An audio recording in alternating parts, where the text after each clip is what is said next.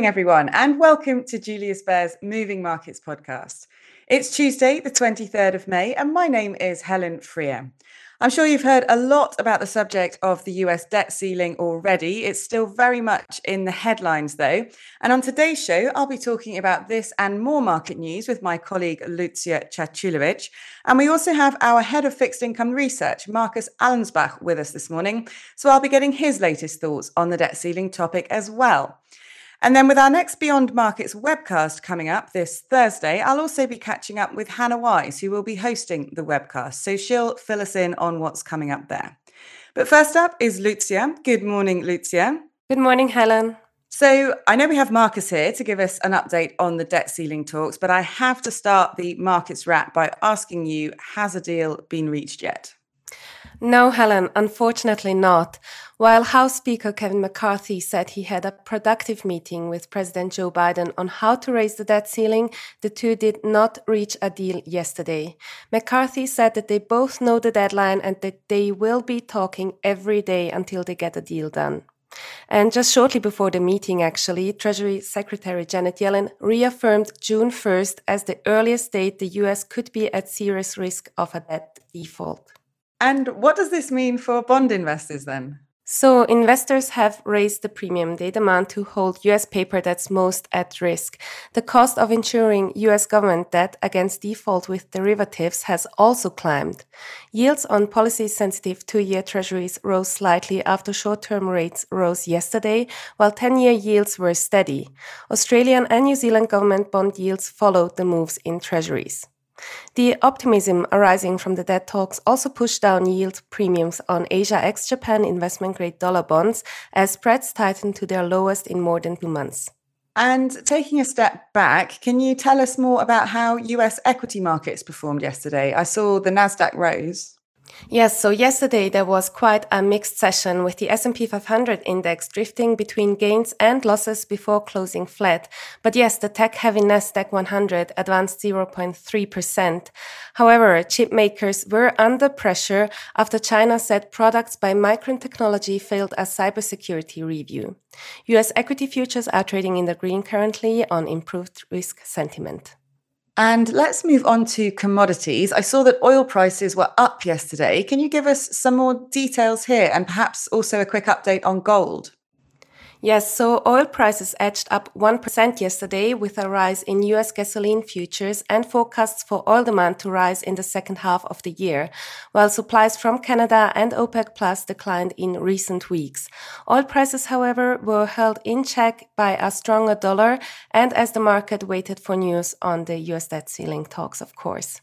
It's also worthwhile noting here that the International Energy Agency warned of a looming oil shortage in the second half of the year when demand is expected to exceed supply by almost 2 million barrels per day. And as for gold, it seems like it has lost some of its appeal as a safe haven, with prices reaching the lowest level since the end of March. Gold prices inched lower as hawkish comments from the two US Federal Reserve officials yesterday weighed on the non-yielding commodity. Great, thanks, Lucija. I know we've skipped over Asia so far. Can you give us a quick roundup of the overnight action there? Sure. Asia-Pacific markets were trading mixed. Stock markets in Japan were down, along with Hong Kong and mainland Chinese markets, but South Korea's stocks were up, and in Australia, the S&P ASX 200 was also up as the country's composite PMI saw a softer expansion in May. Okay, and just finally, what can investors expect today? Anything to look out for? So in Europe, futures are currently up amid the encouraging signs on US debt ceiling negotiations. And expected data here include UK public sector net borrowing and preliminary PMIs for the Eurozone, France, Germany, and the UK. Over in the US, investors will focus on the US new home sales data as well as the preliminary PMI numbers there. Great. Thank you very much, Lucija, for the roundup. Now, Markus, great to have you on the show this morning as well. Good morning, first of all. Good morning, Helen. So the US debt ceiling, and more concretely, the risk of a default, remains a big concern for the market. Last night, the US President Joe Biden and the House Speaker Kevin McCarthy met for an hour. The tone seemed to be more constructive. What do you think, Markus? Do you think we will get a deal in time? Well, much to the disappointment of our audience, I have to say there is no such thing as a X date written in stone. So we don't know at what time the US will run out of money. All we know is on a daily basis the closing balance of the US Treasury. That started last week at 87 billions, fell to 57 by Thursday and went up to 61 again by Friday. Normally, we get a deal when this cash balance is down to 30 billion. Will that be 1st of June, as US Treasury Secretary Janet Yellen wants? Maybe, maybe not. Remember, we have a big tax date in the middle of June. 100 to 120 billion of corporate tax revenues are expected. If we get through to mid-June, then maybe this X date is only late July, early August. And also in the meantime, I mean, if they run out of money, doesn't mean that they are defaulting. They could prioritize debt service payments. So it's very hard to say when this X date will be. Okay, so you say that neither the Treasury nor the market can actually nail down this X date that you mentioned, when the US will actually run out of money, and that the Treasury has some room to avoid a default on its debt. But in general, how do you see the odds of getting an agreement? I have to say I'm getting more optimistic day by day. You know, the Democrats started the process saying, hey, we need a clean deal. We don't want to have any concessions linked to an increase in debt ceiling. We are raising money in the market to finance outlays that have been appropriated. So there should not be any concessions. The Republicans said, hey, we want to cut social spending back to the level of 2022. In the meantime, the Democrats said that they're ready to deal when they fix discretionary spending for 2024 at the level of 2023. So they are ready to make concessions. The Republican positions also has changed when they made their first step.